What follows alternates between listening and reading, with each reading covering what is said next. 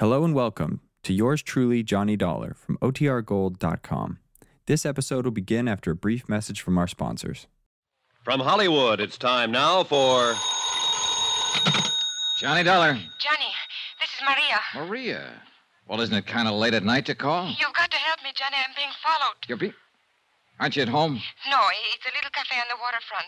I came in here to phone. Why the devil did you have to go out? Everything was set up. If you'd stayed home, you'd have been safe. What are you trying to do, get yourself killed? Johnny, this is no time. Where are you? What's the name of the place? The Marrakesh, number 41 Rue de la Mer. I'm afraid to go outside. No, whatever you do, don't go outside. Stay right where you are until I get there. But, Johnny, Take your choice, Maria. It's either that or wind up on a marble slab. What do you mean? You know what I mean. You know better than anybody. Now stay there.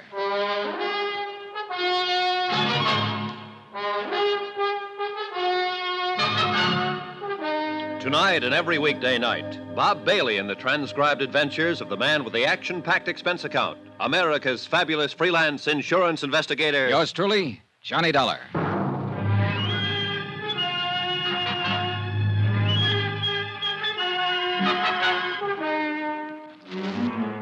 From Special Investigator Johnny Dollar, location Algiers, North Africa, to the Home Office Transworld Fidelity Company, Hartford, Connecticut.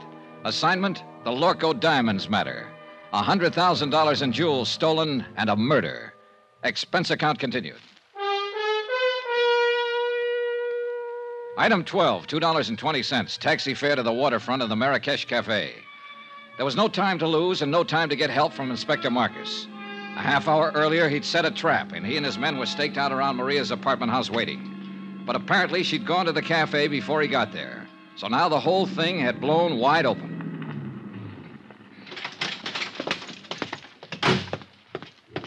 The Rue de la Mer was a dead-end street close to the water, deserted at this hour of night. A couple of dim street lights and a light over the door of the Marrakesh Cafe. Everything else was in darkness. There was no movement, no sign of life. Over here, Johnny. Oh, thank heaven you got here. No trouble so far. Huh? No. Except with that sailor over there. He finally passed out. Well, you're probably used to that kind of trouble. Cigarette? Yes, thank you. Now, what were you doing down here at this time of night? I was visiting a friend. Is that the friend's car parked out at the curb? Yes. Charlie Barrett, huh? The meat packer from Chicago who was going to give you the Lorco Diamonds. Well, I figured he'd got over his mad spell. How did you know about it? He told me just before I knocked him out for the second time tonight. He said you two had a fight over a week ago, and that he told you he wasn't buying any diamonds after all. Well, it was just... For a while, I thought I had you tagged again. I wondered why you hadn't canceled the order when you'd been told he wasn't going to pay for the stuff. Johnny, it was just a talk. I knew he would come around. Yeah, well, that's about the way I figured it. Another explanation. So I let you off the hook again. Why, Johnny? Why have you been trying so hard? Trying what? To find some way of involving me in this. Well, the facts just seemed to turn up. I wasn't trying to find them. It made a big difference, didn't it? Learning about Mr. Barrett. Learning what about him? That I was accepting a $20,000 gift from him. Why should it? Your life's your own. It did, though. Before that, you were... Well, you seemed to be interested. Sure. You're a very beautiful woman. And that's all it was? What more did you want? All right, Johnny. Forget it. I don't blame you. Hey, tell me something. What about Barrett? Now that you've kissed and made up, is the engagement back on again? I haven't decided yet, Johnny. Ah. Well, come on. Let's get out of here. I'll take you home. Do you think it's safe? There was no sign of anybody around when I came in. Whoever it was probably got scared off. Oh, I was scared to death. When I saw the lights of the cafe, I jammed on the brakes and ran for the door. The other car was right behind me. Get a look at the driver? No. How'd you get hold of Barrett's car? Borrow it? He gave it to me. Not a bad night's work. It's a good car. Get in. You really play rough, don't you, Johnny? Sometimes. It depends on the... Get down, quick, back of the car. It came from across the street. It's pitch black over there. What are you going to do? Look, Maria, you're safe as long as you're back of the car here. Well, what about you? I can't get a shot from here. I'm pinned down. I'm going to make a run for that stone curb. Try to draw a shot and see where the flash comes Be from. careful, Johnny. Oh, don't worry, kid. I'm the carefulest guy you ever saw. All right, now sit tight. Here goes. Are you all right, Johnny? Yeah, I think I got him spotted. Let's see just how close I can. There's somebody running away. Yeah, so do I. Now, where the devil? Why don't they get some streetlights down there? That car that's starting up. Yeah, I see it. They're getting away. One lucky shot might. Ah. Give me your keys. Wait here. I'm going after No, him. no, I'm going with you. Then pile in. Hurry up. Let's go. A few blocks away, I picked up the taillights of the other car and poured on the gas to keep hanging on.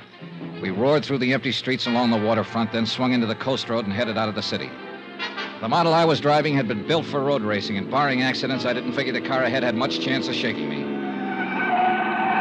There was a narrow, winding road following the rocky edge of the headlands, and the curves were sharp and dangerous, especially at the speed we were traveling. Finally, it happened. The car ahead roared up a steep grade and missed the curve at the top. It rolled over and over, the headlights cutting crazy patterns in the blackness as it plunged down towards the beach. I finally braked to a stop about 30 yards from the wreck, jumped out and started toward it, and just then, the gas tank caught and burst, and the car exploded into a tower of flames. I caught a glimpse of the driver, pinned in the wreck. Then the fire took over and covered him. And I knew one thing was certain. He'd had it.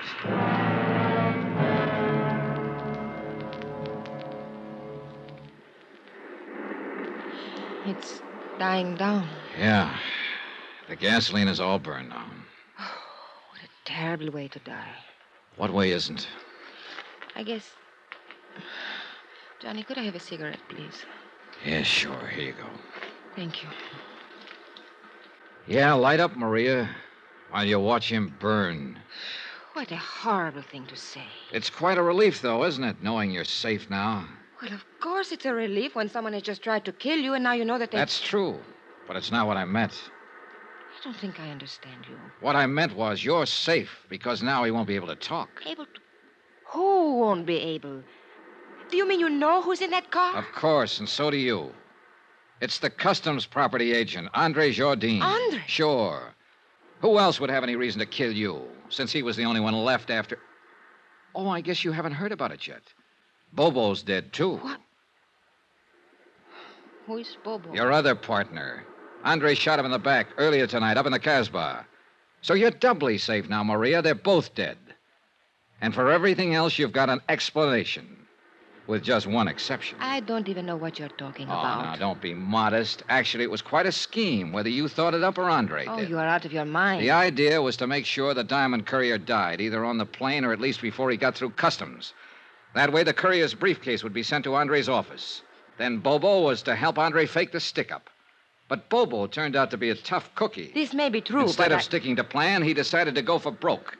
When he slugged Andre, he tried to make it stick, but Andre managed to reach his gun, so he ended up in the hospital instead of the morgue. What has all this got to do with me? Then Andre got the idea of a double cross. He left the hospital, went into the Casbah to look for Bobo. He found him, and he killed him. I still don't see His what... next step was a natural, to knock you off and keep the whole take for himself.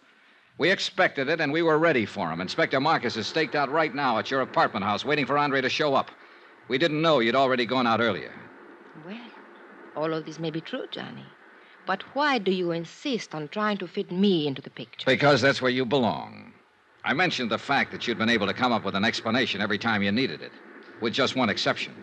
What exception?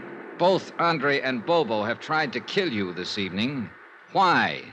Unless you were in on this thing. What reason would they have? Well, I don't know. Of course. Why should I know? I don't know why they tried to kill me, Johnny. Oh, a good answer, Maria. And it'll probably work. Yeah, you figured that one out fast. I don't know what you mean. No, of course you don't. Well, Who has the diamonds? I will before morning.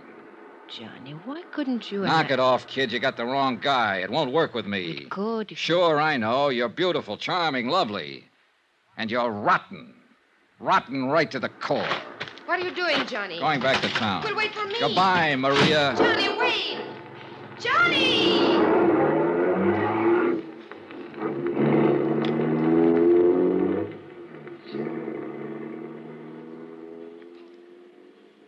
An hour later, I was out at the air terminal in the Customs Property Office watching Inspector Marcus open a vault. Mon Dieu, what a nuisance. Always they make these combinations so difficult. That's the general idea, Inspector. True, but still one would think... There we are. And now, if you are correct, Monsieur Dollar, we shall soon have our hands... There, that briefcase in the corner. Mais oui. It is the one. Good. Let's have a look at it. It will be necessary to force the lock. Here, pry it open with this. Looks like an easy one. It is merely a matter of... Voila. Beautiful, no? Yeah. Too beautiful. Tell me something, Monsieur Dollar. What made you know that Andre Jourdain was guilty? Something Bobo said just before he died. Hmm? Yeah. He confessed he was the man who had slugged Andre. But Andre had described his assailant as tall and thin. Bobo was short with a stocky build. Andre had lied. And all this time, the diamonds were right here in this vault to which Andre, as property agent, had access. Can you think of a safer place? Hey, Inspector, what about Maria Dattoria? Well, I am inclined to agree with you, Monsieur Dollar, but, well... Yeah, I know. Nothing but suspicion. Precisely. If I were to file charges and bring her to trial on such evidence as this, well, she would cry a little, perhaps, and look very beautiful. And, monsieur, the court would hang me, not her. Yeah, you're right. You could never make it stick. C'est la vie.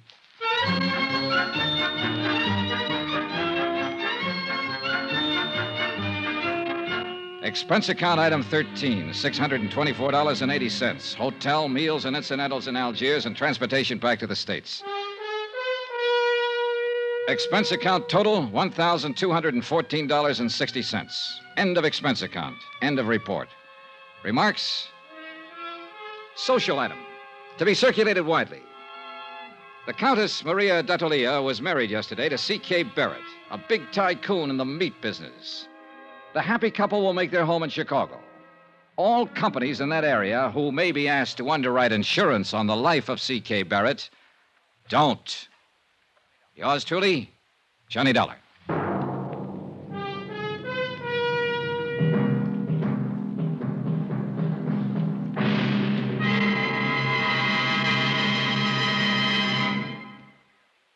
Remember, there'll be a new exciting story on Johnny Dollar beginning next Monday. Next week, the Broderick matter, an exciting chase after a charming, beautiful girl. After all, who wouldn't? Join us, won't you? Yours truly, Johnny Dollar.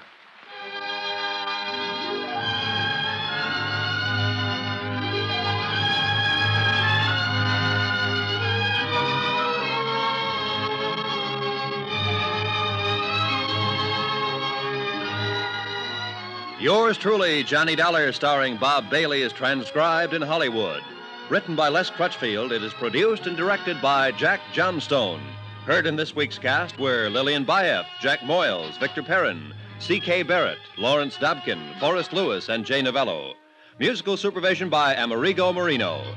Be sure to join us on Monday night, same time and station, for another exciting story of Yours truly, Johnny Dollar. Roy Rowan speaking.